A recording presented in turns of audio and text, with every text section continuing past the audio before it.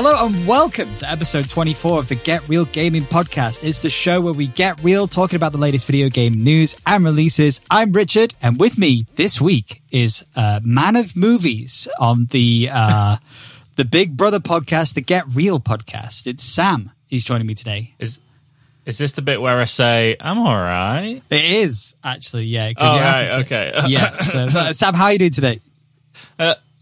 I'm all right. I'm not sure how Lawrence is going to feel about you taking that live from him this week.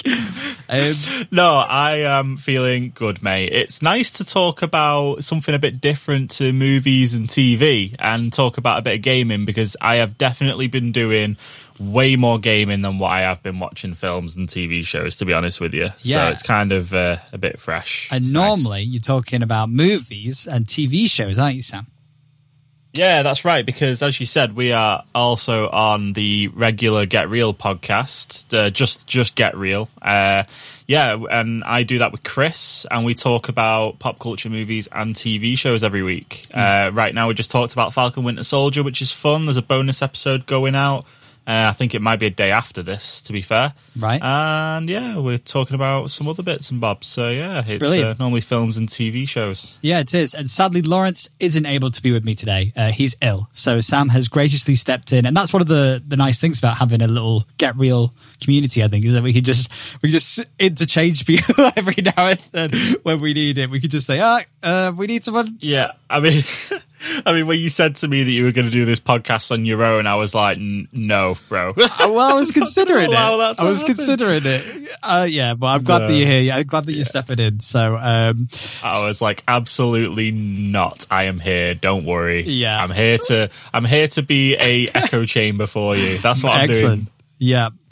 So, just to quickly recap on the last week, the only really, well, not the only notable release, but Monster Hunter Rise was one of the bigger releases. It came out only on the Nintendo Switch, which means that not that many people are going to be able to play it.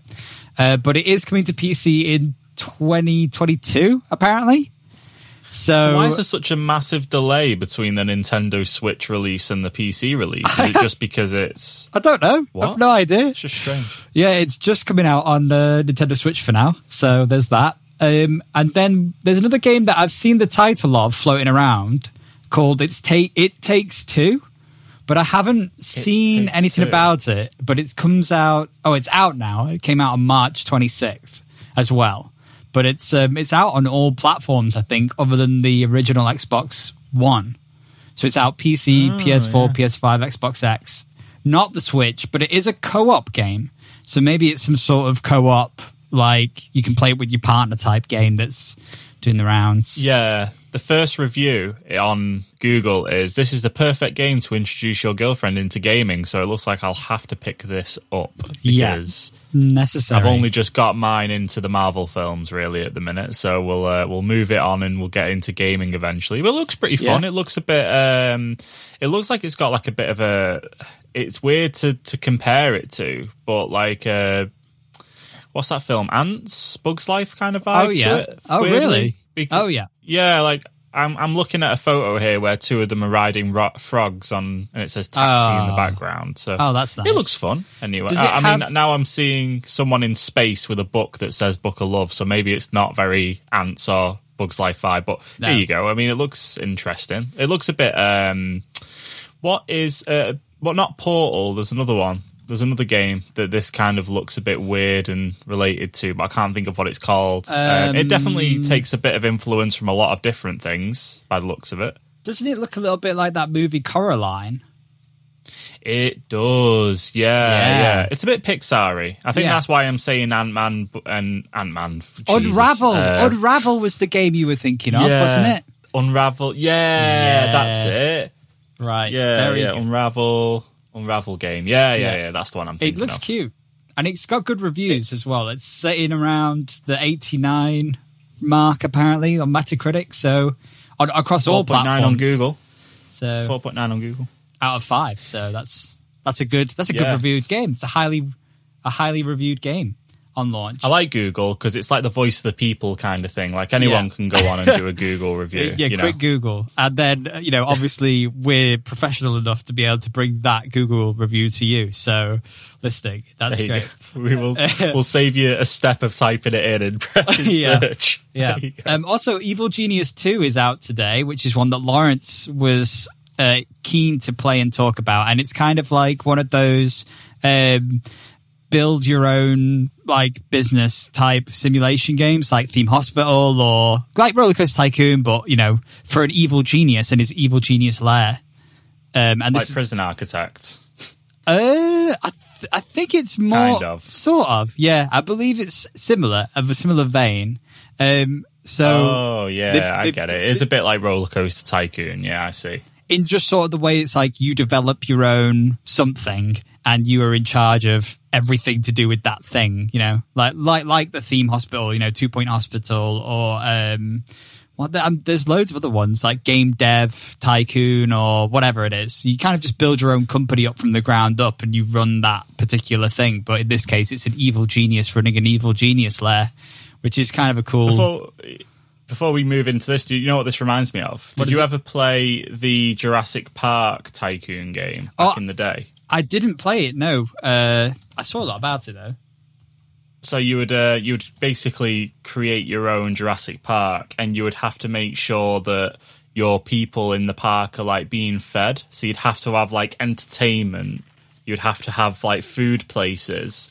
And then you would bring the dinosaurs in, and then you'd have to build the appropriate fence around it. Yeah. But you could also like break down the fence or choose to delete part of a fence and let a dinosaur run wild in your park, and the dinosaur would actually kill people, and then your park would get shut down. To the best of my knowledge, but I remember it was like quite crazy because it was like one of those where it was like you could like be like act God. Basically, and you would have like weather things happen, and you would have to like evacuate the island, and everyone would run away. Anyway, I'm talking about this in a little bit too much detail, but it reminds me of that basically. And I thought that'd be a nice throwback if anyone remembers that game. It is, yeah, no, it is. I think that came to Game Pass or something at one point recently. I'm not sure. I hope so. I hope so. There is some subscription service out there currently that is letting you play that game for free. I know that for sure. Operation Genesis, it was called, I think. Oh. Wasn't there a mobile one as well? It wasn't the mobile one, was it? No, but it was very, very similar to it. It was that kind of vibe, but it was definitely on like PC or PlayStation, Xbox, something like that. Anyway, Evil Genius 2, is it received very well? Yeah, so far it's received okay, like 7 or 8 out of 10 we've seen, I think. So all right. And if you are interested in it, it is on a like launch deal on Steam for PC users, so it's like 10% off. So if you are an Evil Genius person waiting for it to drop on PC, well, you can snag it up at this point in time a little bit cheaper than normal. Good deal. Yeah. Good deal for those with PCs, as Lawrence would make obvious to me. Yes. This is honestly the longest just released section of the show I think we've ever done, Sam. But what have you joking? I need to lie down. This is like the fastest podcast I've ever been on. At this point, me and Chris have only just finished the preamble ramble, and we're like moving into what we've been watching, and I'm like, oh god. Yeah. So what have we been playing this week, Sam? What have you been? Playing. Playing. Yeah. We've been playing a lot of Dota 2 again, and I don't know whether you've mentioned this already on like last week or what have you, but I've been really enjoying Dota 2 again. Yeah. Really enjoying it. Mm-hmm. It's so good. And it's been good. Yeah, it's been good. It's been fun. I think it's because there was a big gap between us not playing it for a while. And now there's like other heroes and stuff in there that kind of makes it a little bit more interesting. And there's lots of changes to like items and abilities and stuff. So it is kind of like jumping in again and relearning quite a bit. Yeah. So that's kind of made that quite fun. Yeah, there is a lot of new stuff in Dota that wasn't there, like all the Aghanim shard and new abilities have been given to almost every hero based on these new Aghanim shards. So even old heroes that you loved have all been reworked and tweaked, and models have been updated, and the maps changed, and there was just a lot changed. And I think one of the biggest differences is that the game does feel more balanced than it used to. Mm-hmm. So that's been really nice. It's kind of flipped the meta on its head a little bit, because obviously, you still have some heroes that are just ridiculously overpowered. Yeah. But it does kind of have interesting matchups. And on the back of that, I have been playing Dota 2 a bit, but I've also been watching the anime that got released alongside it as well. I think you finished it. I'm about halfway through it. And that's been pretty good to kind of like have a bit of a break and maybe give a bit more lore and stuff around the Dota universe and kind of give you a bit more attachment to characters and stuff. That's been kind of fun. Yeah. What else have I been playing? Things we're going to talk about. I've been playing Magic Arena, which has been fun. Getting into that, because last time I played any Magic the Gathering, it was in person with cards when we could last meet up in person. And that's fun. A long time ago at this point. That is a very long time ago. It's definitely over 8 months ago. Definitely. Right. And what else have I been playing? Not much, really. I've kind of took a bit of a break from Call of Duty. I just got myself a little bit burnt out on it. Yeah. So I've been playing less of that, playing more of Dota. And I'm cautiously interested in Outriders that comes out tomorrow. Would have already have come out listening to this podcast. Yeah. I'm interested, and I don't know why. And you asked me why I was interested in it, and I was like, I don't really know. I just think it looks... I quite enjoyed Destiny and Destiny 2. It was just a grind part of it I didn't like. Yeah. So I don't know why. I keep telling myself that hopefully a game like Outriders that is essentially going to be Destiny 2 would learn from the fact that Destiny 2's problems was the grind, and hopefully it won't just keep that grind going and over and over again. Hopefully. Yeah, it's the promise, isn't it? It's like it's the hopefulness that Outriders is not going to be like Destiny 2 in terms of the amount of grind. I'll either be really happy or I'll live with my mistakes. So, well, it's free to play anyway, so we can get it play it for free, and I think we'll try it just based on that, and we can report back next week. It's only bloody internet bandwidth, isn't it? It is. Yeah. That stuff doesn't grow on trees apparently, but it doesn't cost me anything, so there you go. Yeah. I think it was funny that we were playing Dota during triple-double XP as well. Like, we were just like, triple-double XP on COD, but I really want to play Dota. So we just... I know, yeah, that's it. And there's been we'll talk about the update and stuff that's come out, but it's just... I just feel like, although I'm not working towards anything on Dota, I just feel like I get more out of the game. I just feel like it makes me think more. And when you do really well on it, it's really satisfying. Yeah. Where on COD, it's like you're always like, especially if you play zombies, you're always bound to do well to some extent. Mm-hmm. If you get killed on like Outbreak, it's because either you like slipped up and made a mistake or whatever. And I've kind of like moved away from multiplayer a little bit. I think you've probably found that when we played together, I'm a bit like, I don't really want to do things like COD League and stuff like that, because I'm not really into like the competitiveness of Call of Duty. But where Dota, there's that many different combinations of teams and things that could happen in the game that, to me, it just makes it a little bit more interesting. Unless you're getting bloody right-clicked by a snowball sniper, I mean, that's always fun. But anyway, but I get what you mean, though. I get what you mean, because, zombies is like what's really keeping me going in terms of on COD right now. But the only reason like that I'm grinding zombies is to get the camo, which then I'm like, at the moment, I'm kind of thinking, well, come November, it's probably going to be pointless having this camo anyway, because it's going to be the next Call of Duty, and we don't know how it's going to integrate yet with the next Call of Duty, if it's going to at all. So, have you spoke about the speculation for the next Call of Duty already, or?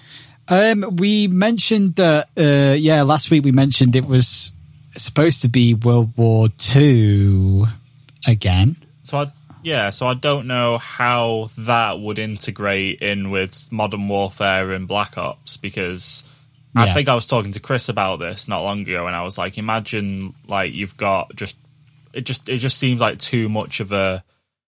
Almost seems like a time like jump thing. It almost seems like a bit too much, you know.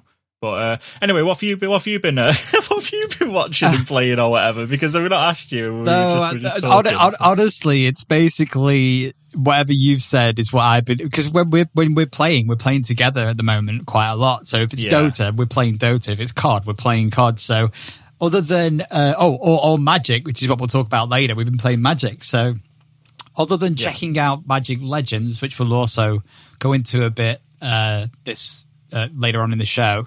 I haven't been playing that much else because, you know, we've played so much Dota. We just, you know, I have Dota Plus so much now. hours in the day, especially when you're playing that much of it. Yeah, you know, I've moved subscriptions. You know, I no longer pay for Elder Scrolls Online.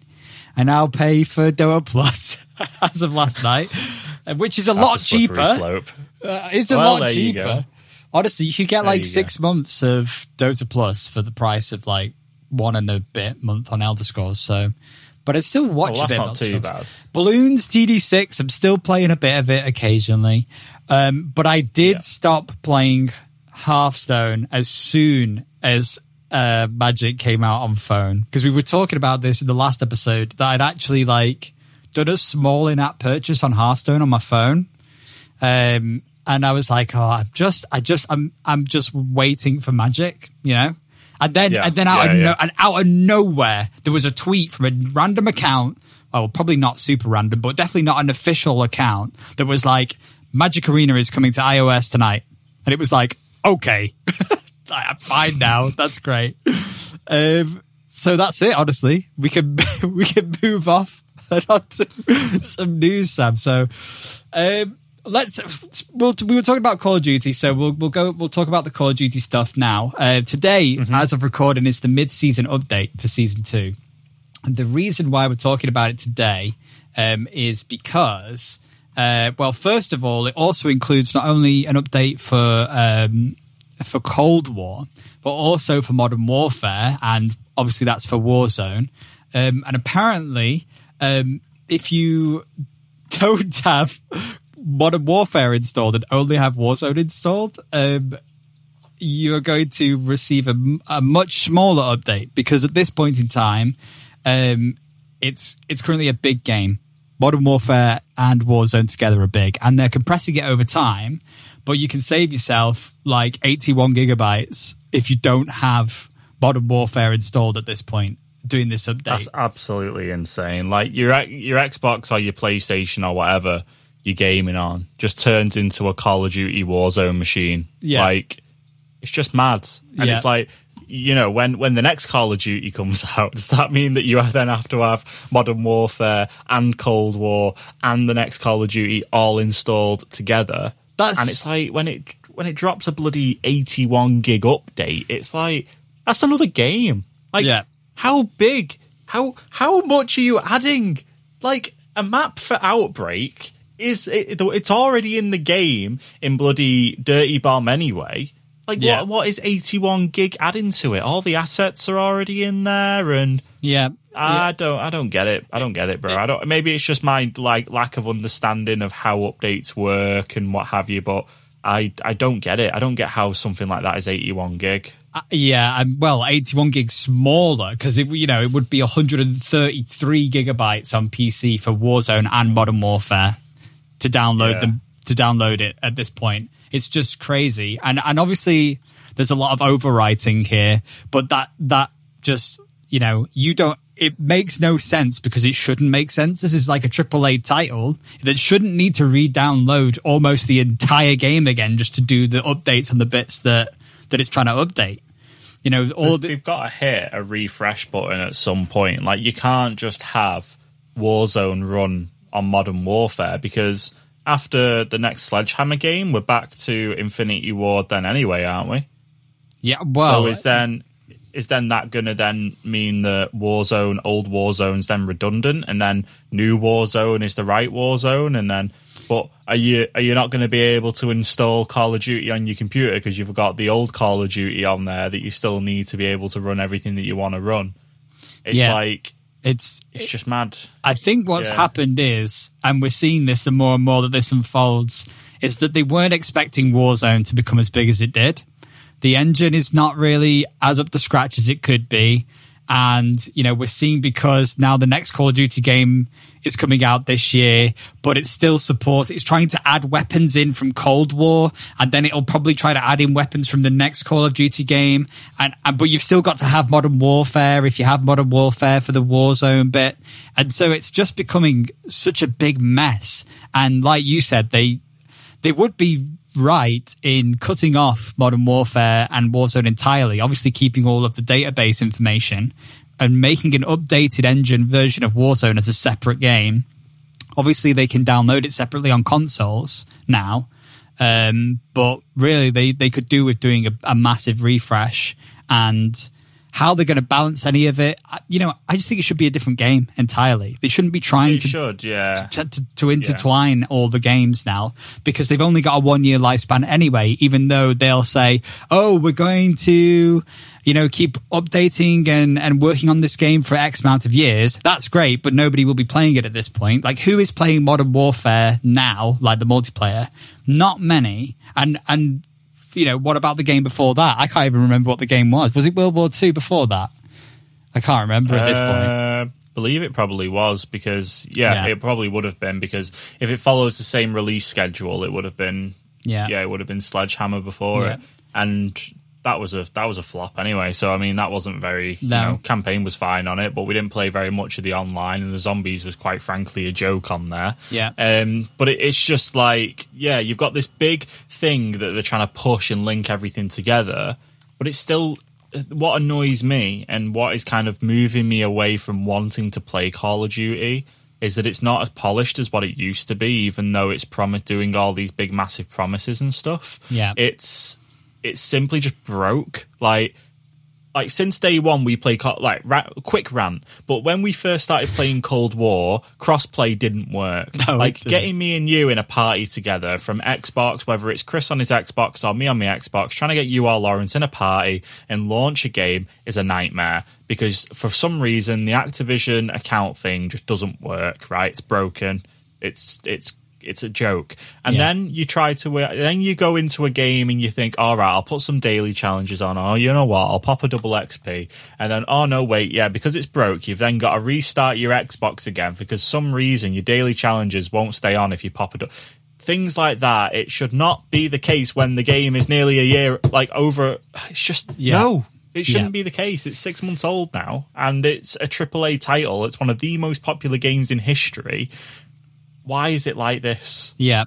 No, I completely agree. It's too much. It's trying to complicate it too much. And then it's getting too big for its own boots, and it's losing sight of the fact that it was a really polished first-person shooter, and it was just seamless. You know, you could drop into a game of Modern Warfare, and it would work, and it would be fine. And, you know, Shipment 24/7 was a thing, and we all loved that. And, you know, it was all what it is. And you got what you expected, where now it's like, we were playing Outbreak, and then all of a sudden we got to World 10, and then Richard lost all this stuff. Yeah. And it's like, why is that happening? Yeah. It's just daft. It shouldn't happen. And it kind of makes me think more about how it would be better for them at this point to maybe even be considering the Fortnite model, which is you've got one game, and every season or year or whatever they want to do a big thing, they shut the game down for 8 hours, and they have some kind of holding screen or whatever, and they do what they need to do on the back end, and then it all comes back and the game continues as normal. That's how Fortnite has been able to sustain itself for so long at this point. You know, it's one of the biggest crossovers at this point in gaming history, the amount of franchises, you know, and now we're in I don't even know what season of the second refresh, but that time when Fortnite went down for like more than a day. I don't know how many days it was, but it went down for a long time, and we just were staring into a black hole the entire time. And what they were doing is they were doing a complete back-end overhaul because they knew they needed to keep the game going. And that's fine, because you set the expectation. Yeah. You set the expectation so people know. The problem is that the people don't know. Yeah. And it just, like, why not just make Warzone its own game? Just release Call of Duty Warzone as a thing, right? So all you need on the game is the maps and the weapons, right? And then just have the stuff unlock, like have it unlock from other games. Yeah. So if, you don't ever have to worry about Warzone as a game, give it its, put it in an engine, decide with it, but don't pair it with, because then it wouldn't matter. It wouldn't matter whether Modern Warfare 2, 3, 4 comes out. Yeah. You could still go back to Warzone and play it. And then, you know what, if you want to then overhaul the engine, then you might update the Warzone game once every 5 years or something like that. And in those cases, they could do what Fortnite did. Have the Warzone engine, have the game go down for 12 hours or whatever while they swap over to the next development team or the team taking over or the next engine that's running Warzone. Those things that are stuff that now they have to try and consider what they're going to do, because think about this. In 5 years' time, Warzone cannot still be running on the Modern Warfare engine.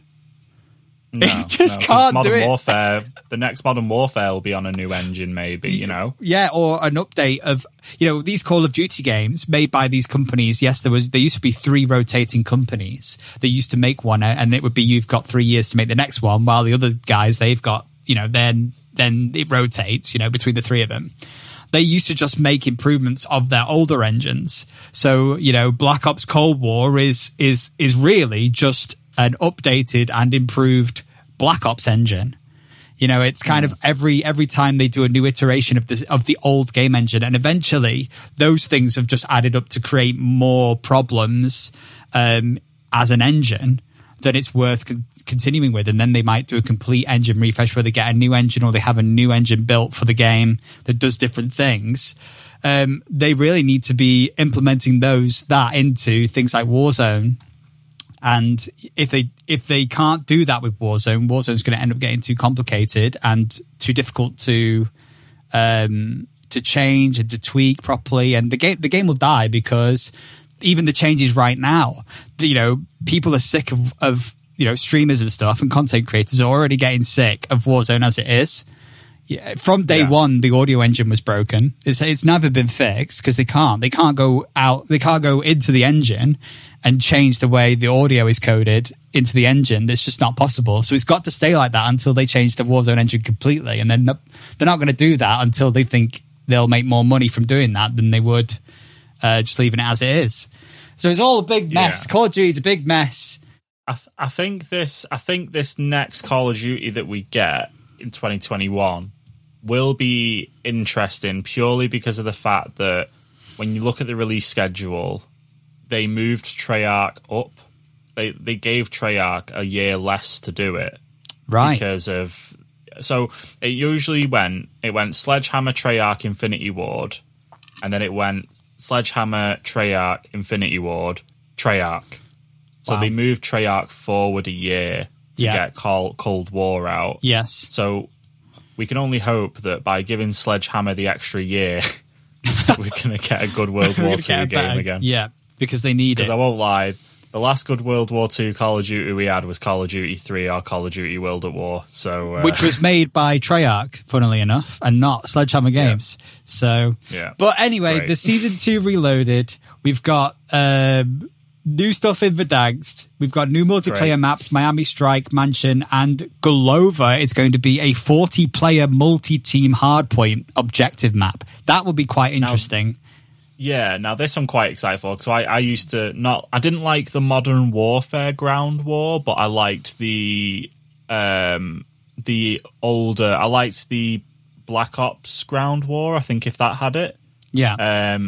I used to like the big scale games, but they got a little bit too objective based for me. I preferred it where it's just like, say, domination or like.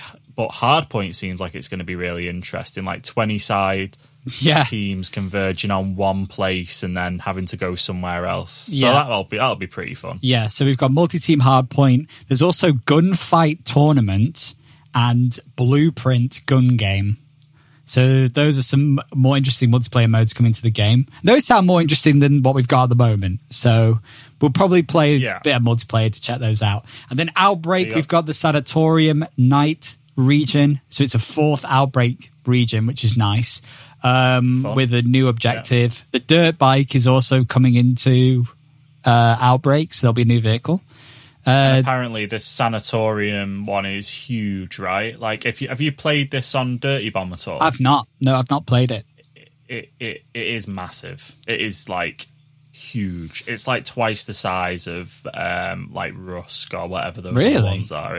That's cool. Like it is. There's like bridges connecting different islands together. It is pretty huge. So I was saying to Chris, because we played a couple of Dirty Bomb games, I was saying, like, if they put this exactly as it is into Outbreak, it's going to be pretty nutty. So that'll be fun. Yeah, and I do like that they can expand, and I like the modularity of Outbreak, and the way they've designed zombies is quite clever. But Outbreak obviously they're still testing the waters with it. It does still need new things a lot more frequently. So I think this is a perfect time to add a completely new map, new intel, new objective. We've also got a couple of new operators, a new sniper, and a prop hunt with new maps, 2 props. So obviously that's the best part of Call of Duty right now. Gary's mod is the best part of Call of Duty. Yeah, always. And we'll have to get back to you, I guess, next week on what we think of that. But that was a lot of Call of Duty, so let's now go on to something else that gives people a headache, Cyberpunk. Real quick, I won't keep us here, but the new 1.2 patch has dropped, so I thought we'd give people a quick update on Cyberpunk. It's a lot of stuff, so I'll keep it down to one sentence. It's just a lot of NPC fixes. It is a lot of bug fixes, and it's a lot of number tweaking more than anything else. It's kind of like just tweaking the distance things spawn, tweaking steering and handling on vehicles. So that was something that was needed. Just a lot of listening to the community's wants on tweaks and things like that, which is nice. But if Lawrence was here right now, I'd be telling him, you can't fix this game. They're only going to be able to do so much at this point, tweaking wise and fix wise. They can't change the engine or the way the game's designed to run or anything like that. So it's just going to be, general. Maybe by the time I get a PC, it might actually be an enjoyable experience. So I'm looking forward to. Well, I will, and I did say when I returned Cyberpunk, because I did return it, I did say to myself I would buy it again once I get a PC and it's had a few patches, because in terms of how the game was, like, I really enjoyed the story and I really enjoyed the style of it. It just didn't play very well. Yeah. So I will jump back into it. I love a good open world RPG like that. So yeah. I think for me it'll be really, when I jump back into it, it'll be at a time when I think that there are enough mods as well that enhance the game and the experience of playing the game. Like, because a lot of this, and a lot of the tweaks that they're doing is based on what people have already done modding wise. Like all the vehicle handling stuff that they've changed in this patch have been based off of mods that people have done where they've just improved the vehicles handling in the first place. And they had, as soon as mods were available, they had those mods out like day one for like vehicle handling. And this is something they've only just put into the base game now, like better vehicle handling and steering and stuff. So it's going to take a long time, but I think the modding community is probably keeping this game afloat, if I'm honest. Yeah. And just before we move into our main topic, which is Magic, we do have some Magic-related news. Is this the plagiarism story? It is the plagiarism story. We have some potential official plagiarism, which we don't see very often, I guess. It's always fun. I know that we were just trying to stall here, but we're going to continue to stall because so the story is basically okay, thank you for picking this up. Wizards of the Coast have suspended their work with Magic the Gathering artist. A Magic, and that made me sound like they suspended Magic, but they haven't. They've just suspended work with an artist because of a plagiarism claim. So I haven't got the person. Oh, it's OMG Scary Pet on Twitter. There you go. Put a video on Twitter. Basically showing some work that they did that was in the public domain on DeviantArt, but it was obviously still copyrighted under them. Yeah. Which was quite blatantly copied and put into a new Magic the Gathering card called Crux of Fate. Yeah. So there's a dragon in this where the head, he literally takes takes the dragon's head and puts it at half opacity and puts it over the design on the card. Yeah. And it is a 100% a match. It is ridiculous. The hand's the same. They redrawn the body apparently, but kept the style of it the same. And apparently they only redrew the body because it had a DeviantArt watermark over it. Yeah, from the original artist. Yeah, which is hilarious. So yeah, this is pretty bad, and I guess maybe there isn't a Shazam for things visual, right? No. So I guess I don't know where the quality control on this sort of thing would stick, but yeah, not great if you're putting something on a Magic the Gathering card that is gonna. Oh, sorry, it's to call out the artist. It's Jason Ferrick. Jason Felix. Sorry, I was trying to read it on the card, and it's there on the article. Yeah. Who has 127 pieces of Magic the Gathering art to his name. So, I mean, you might want to go back and check those other pieces just to be on the safe side, maybe. It's possible. I mean, it's too late now. And the thing is in the art world, it's not uncommon for people to maybe take a reference image of like a body shape or something. You'd put it into Illustrator or Photoshop or whatever, and then you might, use the outline of some of the body or the shape or of something that you've liked the look of previously as the base of your thing. Like, that's something that I've seen with artists beforehand, and people do it for professional stuff. People also just do it just to learn and just to practice getting the shapes right and stuff. So it is something that people do, but to see it on a card, on a mythic full art, card like this in Magic is kind of, it's crazy that somebody picked up on it. Actually, I'm actually quite surprised. But down to the bends of the claws on the dragon, it's so accurate. This is not like, we thought we'd trace a bit of the shape but then make it our own. This is like an actual 1-for-1, no change made here. I would call that plagiarism. Like, that is some serious. Yeah, clearly. I don't think we've had an update on whether Wizards reached out to the original artist at all or anything like that. Has this card already gone out into the world then? Has this already... So this is a card from the next Magic the Gathering set called Strixhaven, and I don't think the set is out yet. I don't think it's out yet. So they do potentially have the time to like push the release back and like fix this if they chose to like undo the work. I'm gonna be honest, I don't think they can. They could change it in Arena on digital form, but the problem is you've got to print these cards in foil. You've got to stick them in actual physical card backs to get wrapped up, boxed up, and sent around the world. This pack is coming out pretty soon. They've probably already been printed. It's probably already there. So they've probably been forced into a situation where they have to purchase the rights to use that then, I guess. Maybe. If that's where it goes to. Yeah, I mean... surely this doesn't happen and just gets forgotten about, because obviously Wizards of the Coast are a company that probably pride themselves on, being original, I guess, to an extent. Definitely. Being the creators of D&D and all that. Yeah. And it's almost probably quite embarrassing that they've picked someone to do art and then they've copied somebody else's. Yeah, and, with a big background as well. Well, that's they've done a lot of stuff already for cards.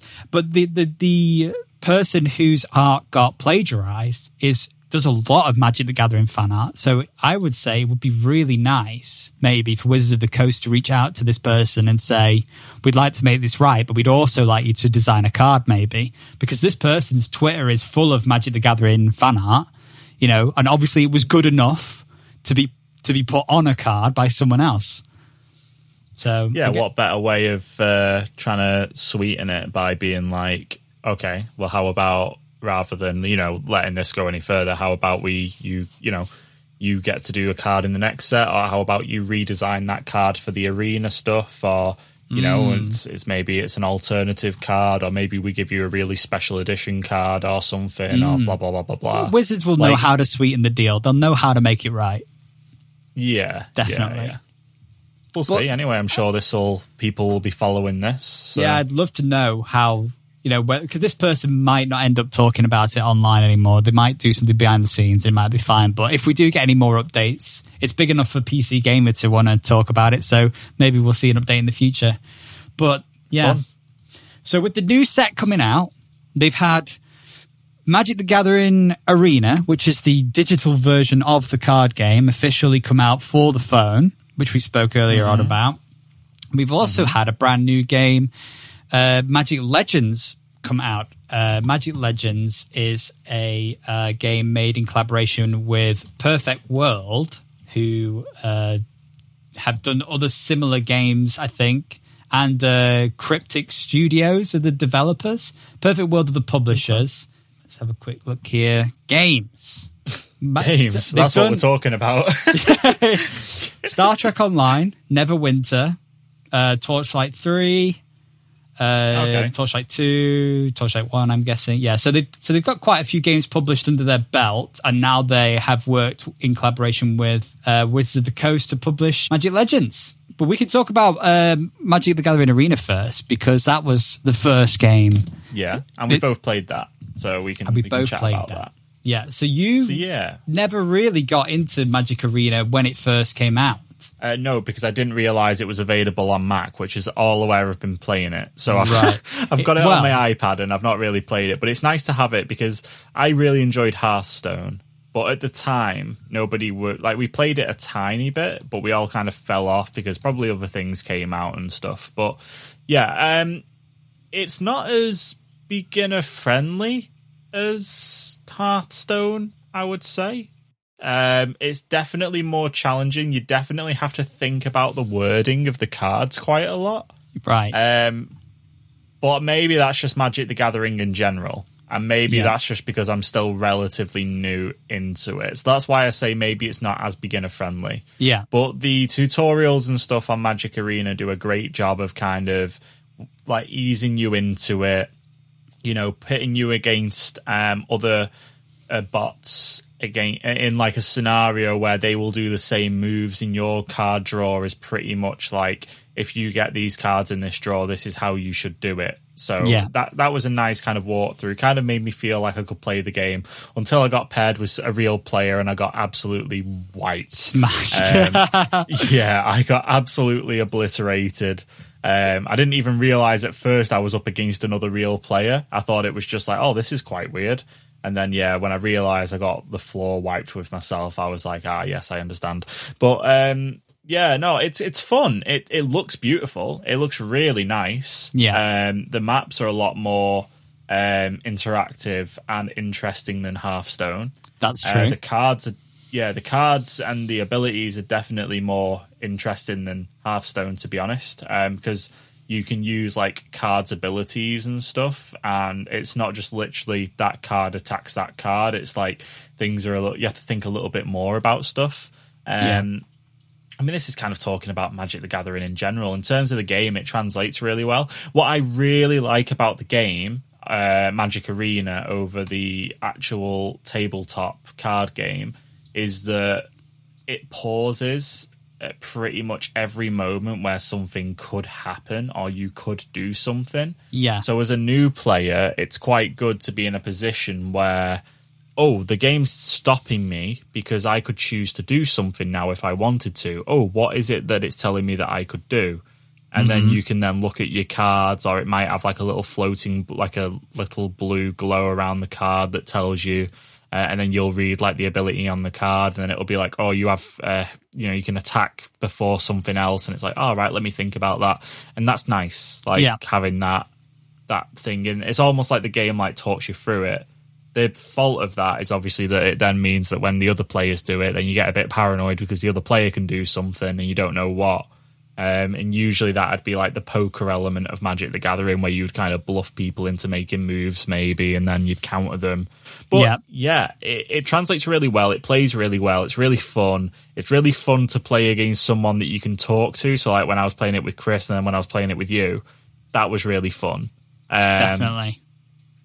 Yeah, it's good. I'm enjoying it. What do you think of it versus like, because obviously you've played a lot of Hearthstone, but you've also played a lot of the tabletop games. So what do you think in terms of the arena? Well, so I mean, I think very briefly we've kind of missed explaining Magic a little bit to people that might not have a clue what we're talking about, even though it is a bit self-explanatory. But it is just in real life, it's a collectible card game. It's like Pokemon, but Pokemon is very tradable, and Magic is tradable, but it's more about the game.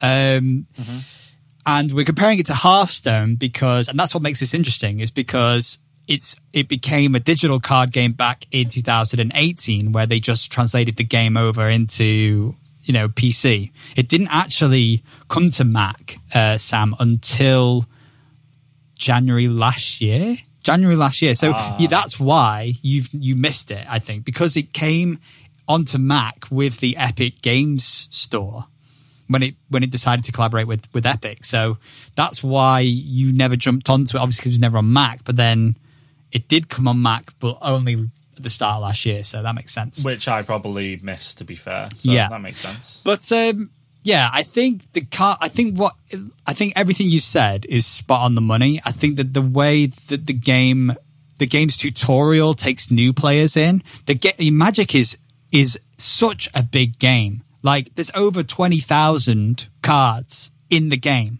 and it grows by 4 to 5 sets of new unique cards every year. Like, it's massive. So to be able to take all of that and get you to a position in 30 minutes where you kind of get the basics of what's going on is pretty good, in my opinion.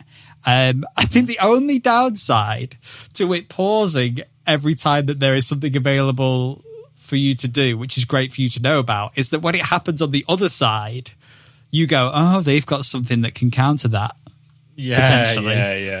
So you can't really have that poker face between the two of you unless there is a way to do it. You can have it set up so that your game auto passes through phases and stuff, but new players won't even know that exists. And there's a lot of moments where that happens and I don't even realize it's happened, and it's like, oh, hang on, let me pass the turn. It's like, I think the way that Magic rotates is quite quick, and it's very difficult to keep up with the game in general throughout the year. I think unless you are very deep into the hobby of playing Magic, it's very easy for you to just forget that something new is happening, and then you're already behind, and then the older sets go out of standard rotation being the current standard gameplay. Old sets at the back end of the queue, basically, that were released maybe a year ago at this point or something, might fall out of standard and go into a different game mode requirement, and then only the new cards can be played in the standard game mode.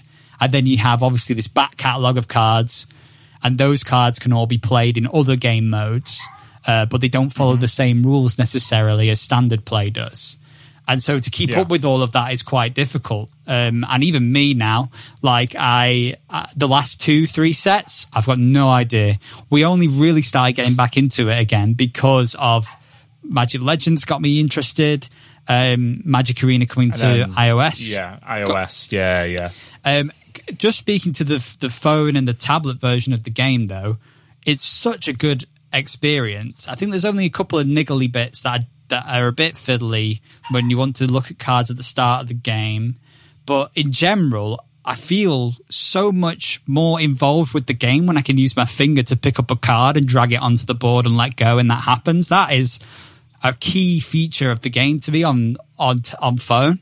I just look, and obviously it's the same with Hearthstone, but and Hearthstone, for those who don't know, is the Blizzard competitor, I guess.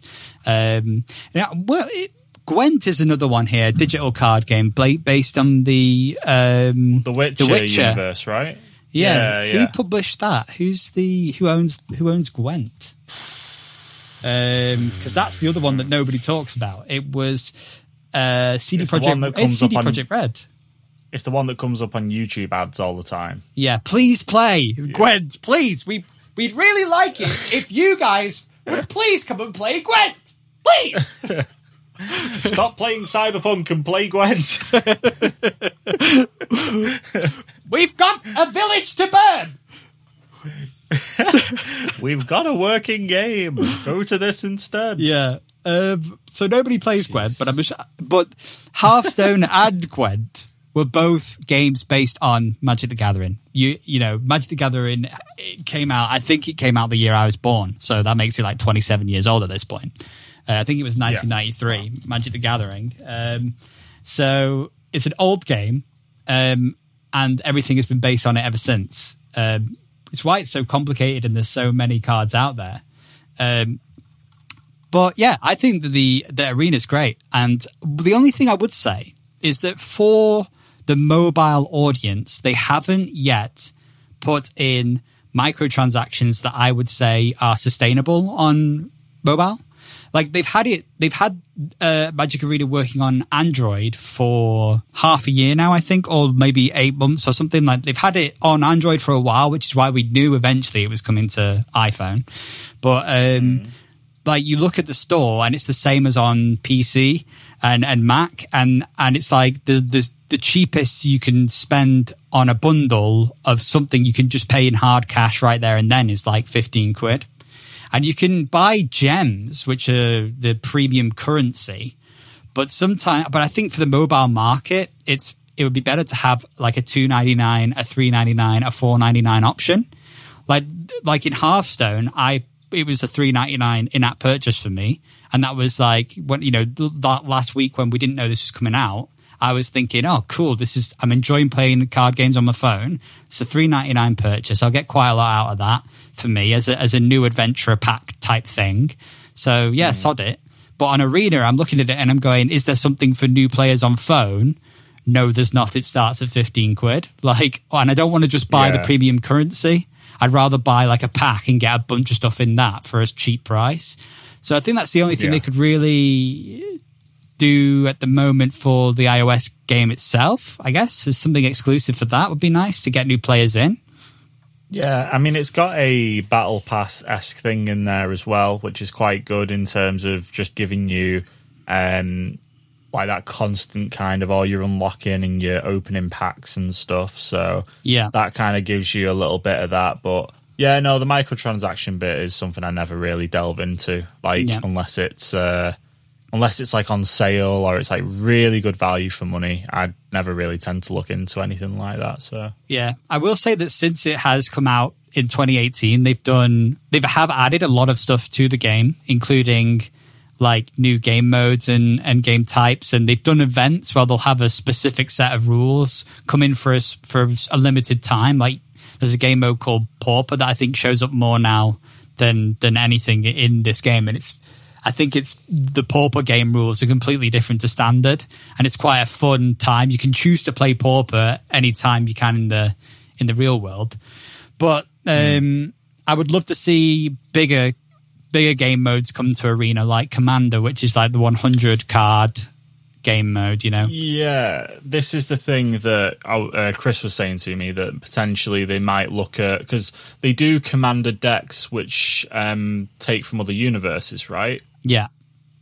And that it might be cool for them to implement those cards into like, expansions or whatever for Magic Arena, where you could, like, I'm a big nerd, so there's a Warhammer 40,000 Commander deck coming, and it'd be cool if they could obviously implement that on as an expansion for it or something, or just to be able to just expand it to other audiences and stuff, because it's crazy how much just knowing the lore and like relevant stuff within the world can help you understand the game.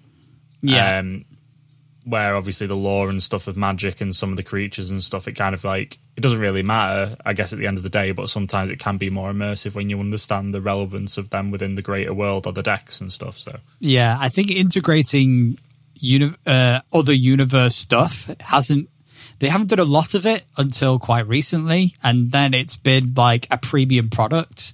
Like everything they've done that included like The Walking Dead and stuff was all very premium.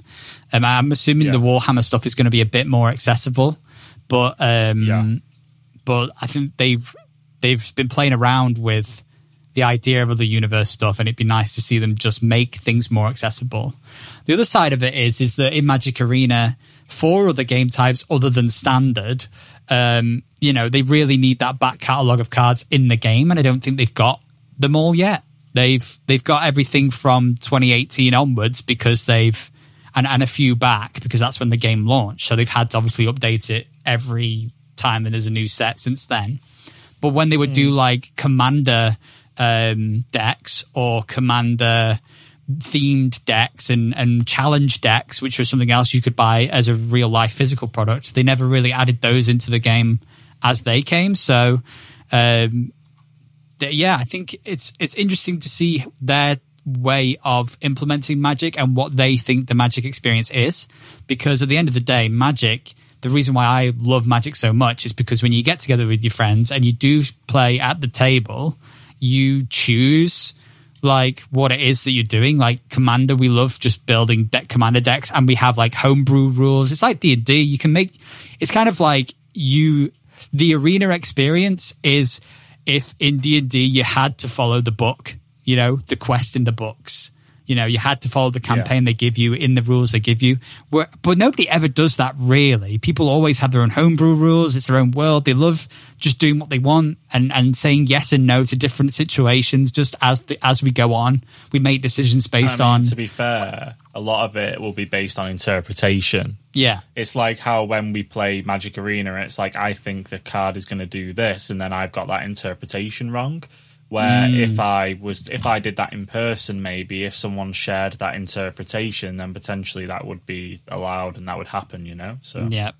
So there is a lot that the Magic Arena can still do, but I think especially right now where we can't get together, it's doing a great job of representing Magic. So as a whole, even though we can talk about the nitty gritty of it, it is a great game. Magic is still a great game, and the cards are still great. The new cards that they've got in there all the way from 2018 onwards is still fantastic. It's an expensive game to get into. Do you know what I mean? And I think it would be better if it was a bit more accessible still, especially in digital form, where, this is just data at the end of the day. It's not like, it's not like collecting the card games. It's almost like they put the same value or, if not in some cases in premium packs with premium currency higher than you buying like a box of the same set, in physical. So it's weird how they've valued it.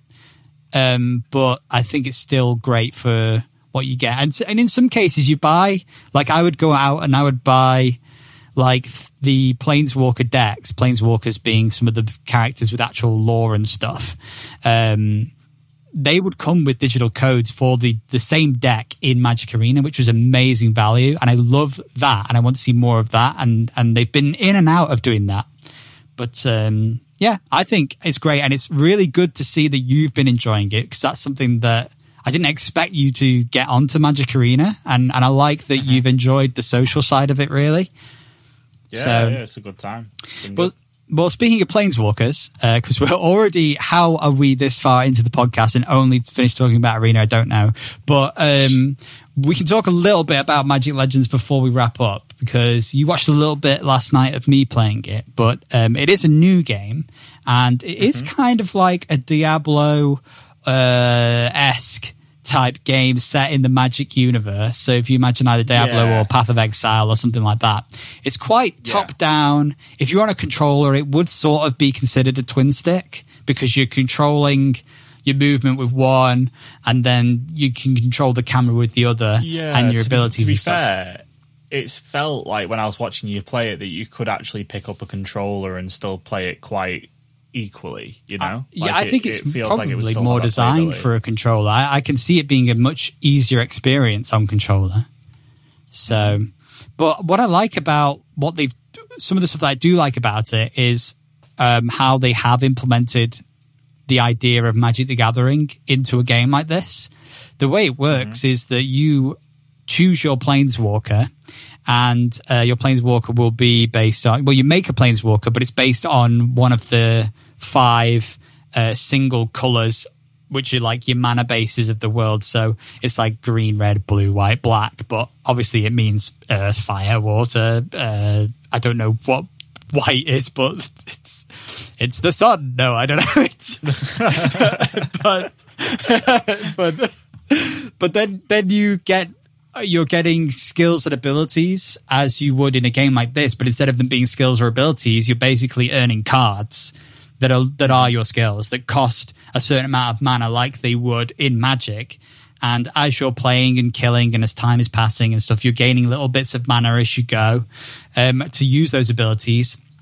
And your abilities kind of stack up for use a little bit randomly, as if you were pulling cards from a library or the top of your deck to use. So I think that's really interesting because you can then build a deck based around the skills you've unlocked, and then you'll randomly get access to those as you're playing, as well as a couple of standard moves. So I was playing the green mana, which is all about beasts. So I had a Q and an E ability, which was always going to be the same. It was, you can do a throw your axe and you can heal people around you. But then you've always got these rotating cards with new abilities. You can call new beasts in, you can cast new spells and stuff.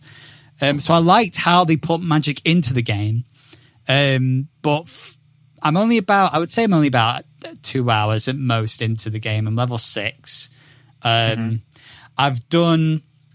The game takes you off where obviously you play a bit of a tutorial.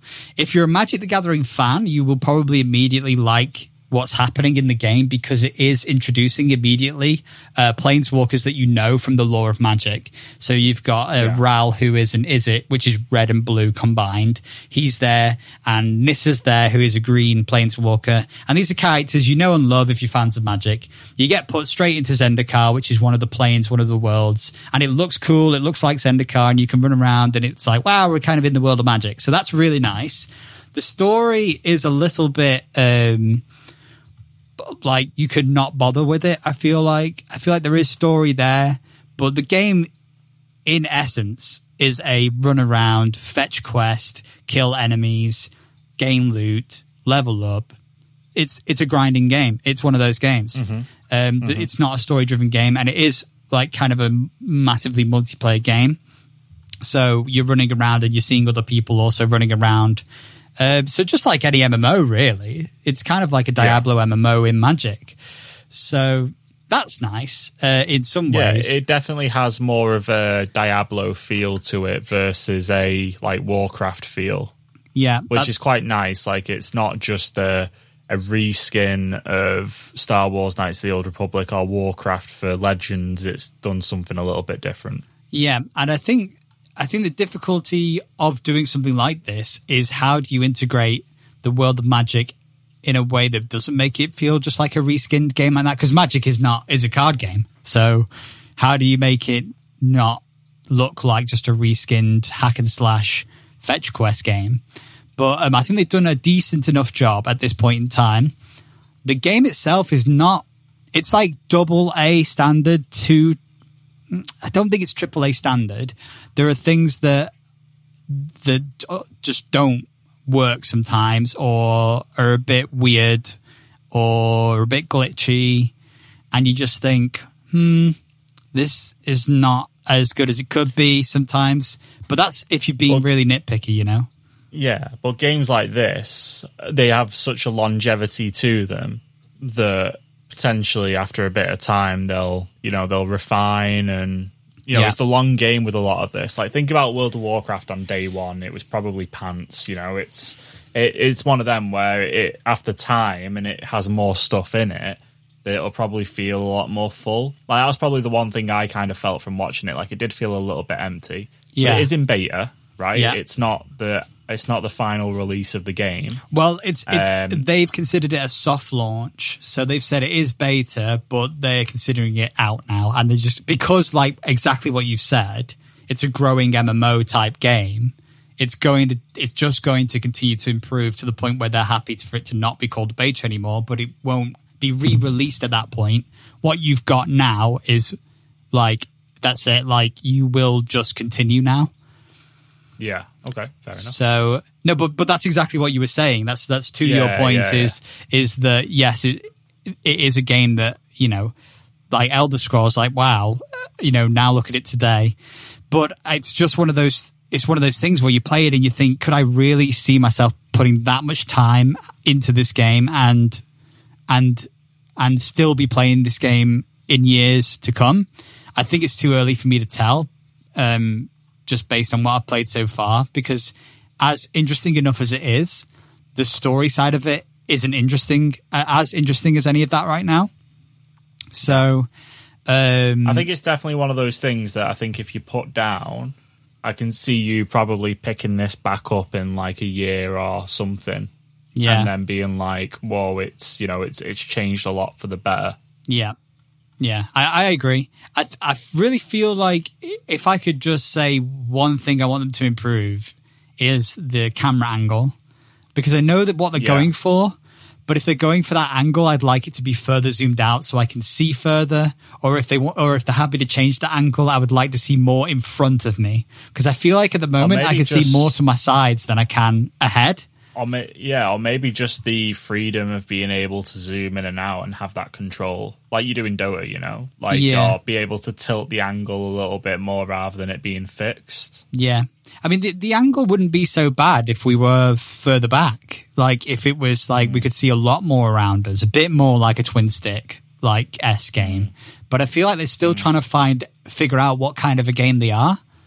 Because, even when I'm going into dungeons, which is a very MMO experience in Magic Legends, it's you queue up for a dungeon in the world, and then you're put in with a group, and there's an objective. Those parts of the game still are very hit and miss. It's like a 5-minute, there's a timer, and then like maybe you have to go, well, in Zendikar, for instance, you have to go to these pillars, and then you just attack creatures around the pillars, and then the pillars are fine again, and then you go to the next pillar. But doing that for 5 minutes was difficult. Like once you've done one, you're like, okay, what's next? But this dungeon was 5 minutes of the same thing at the same pillars, and it was like, this is weird. Like, it's an MMO experience, dungeon experience, but I feel like they don't understand what that experience should be. Like the objective isn't right for it. So yeah, it is one of those things that it's going to have to grow. But my initial impressions are probably there's a lot that they can do with it, and I like that it's Magic, and I like that there's Planewalkers, and I like that there's a lot of familiarity immediately. It's definitely got this. It's definitely got the bones for a good game, right? Like it's all about where they take it from here. Yeah. And I think that will decide on whether or not it pays off or not, I suppose. Yeah, because it's what, even though I'm like a fan enough of Magic the Gathering to enjoy the familiarity, you have to ask yourself, if this wasn't a Magic the Gathering game, would it be a good game? Yeah, and that is really hard to give an answer for this early. So I think it is a matter of time. But, I think probably the fact you have to question that probably answers that question. Probably. Yeah, probably. But I get what you're saying. But I think because, Perfect World have got a lot, they've got a big portfolio. They've got an old portfolio, and Cryptic Studios, let's see what they've done in the past. So they also did the Dungeons and Dragons Neverwinter stuff, the MMO, the Star Trek Online. So Cryptic and Perfect World have worked together numerous times on games like this. Cool. So we know that they've got some sort of credibility to them. This isn't their first time trying it. So with their experience, you should hope that with someone like Wizards of the Coast really pushing truly the amount of content that they do, that should definitely give this game enough to keep updating it and keep it alive, Look. so to speak. Yeah. And plus, you've got all the lore there already. You don't have to pull it from anywhere else. You've got it. It all pre-exists. Yeah, exactly. Which is good. Yeah. So anyway, that was just the first impressions of Magic Legends. And obviously we talk a lot about Magic in this episode, but we want to know whether you have played or tried Magic Arena or Magic Legends and what you think. So you can do that at GetRealPod on Twitter, Instagram, and Facebook. And you can email us at getrealgaming@gmail.com if you'd rather do that instead. But to that point, we'll have to magic ourselves out of this episode, Sam. So thanks very much for stepping in. I would like to know, before we go, oh yeah, hit us up and let us know what your favourite magic trick is. Oh my God. What's your favourite magic trick? It's got to be the one where you pull the bunny out of the hat. Oh yeah. It's a classic. We spoke about it last night. We did. Yeah. It is a classic, yeah. I like those really... What's your favourite magic trick? I don't have one specifically, but I really do enjoy the ones where people spend too much money on the science of a trick to make one thing work, and it costs them so much to do, and then it's like one amazing trick, and they can only ever do that one trick with their investment. I just like those things. It's like... Is that like the Now You See Me film? Do you reckon that's similar? What that is? Have you ever similar, watched it? yeah. But I've seen it in real life. You know, people will spend hundreds of thousands of dollars on like perfecting science to do something that looks impossible, and that's like a real thing that actually happens. And it's amazing when those big tricks get pulled off. And then there's also those really stupid ones. I think this might be an episode for another time. All right. Okay. Well, I won't go into it. Just before you get carried away there. Yeah. You hit a nerve. I was about to go off on one. Well, we'll talk about it after we start recording. Maybe maybe we'll create a Patreon for stuff like that. Oh, who knows? my God. Let us know what you think about that. Let us know. Thank you, Sam, again from the Get Real podcast for showing up. If you like movies and TV shows, go and check them out. And we will see you hopefully with a very well and safe Lawrence next week. But until then, have a good one. Bye-bye for now. See you, gamers.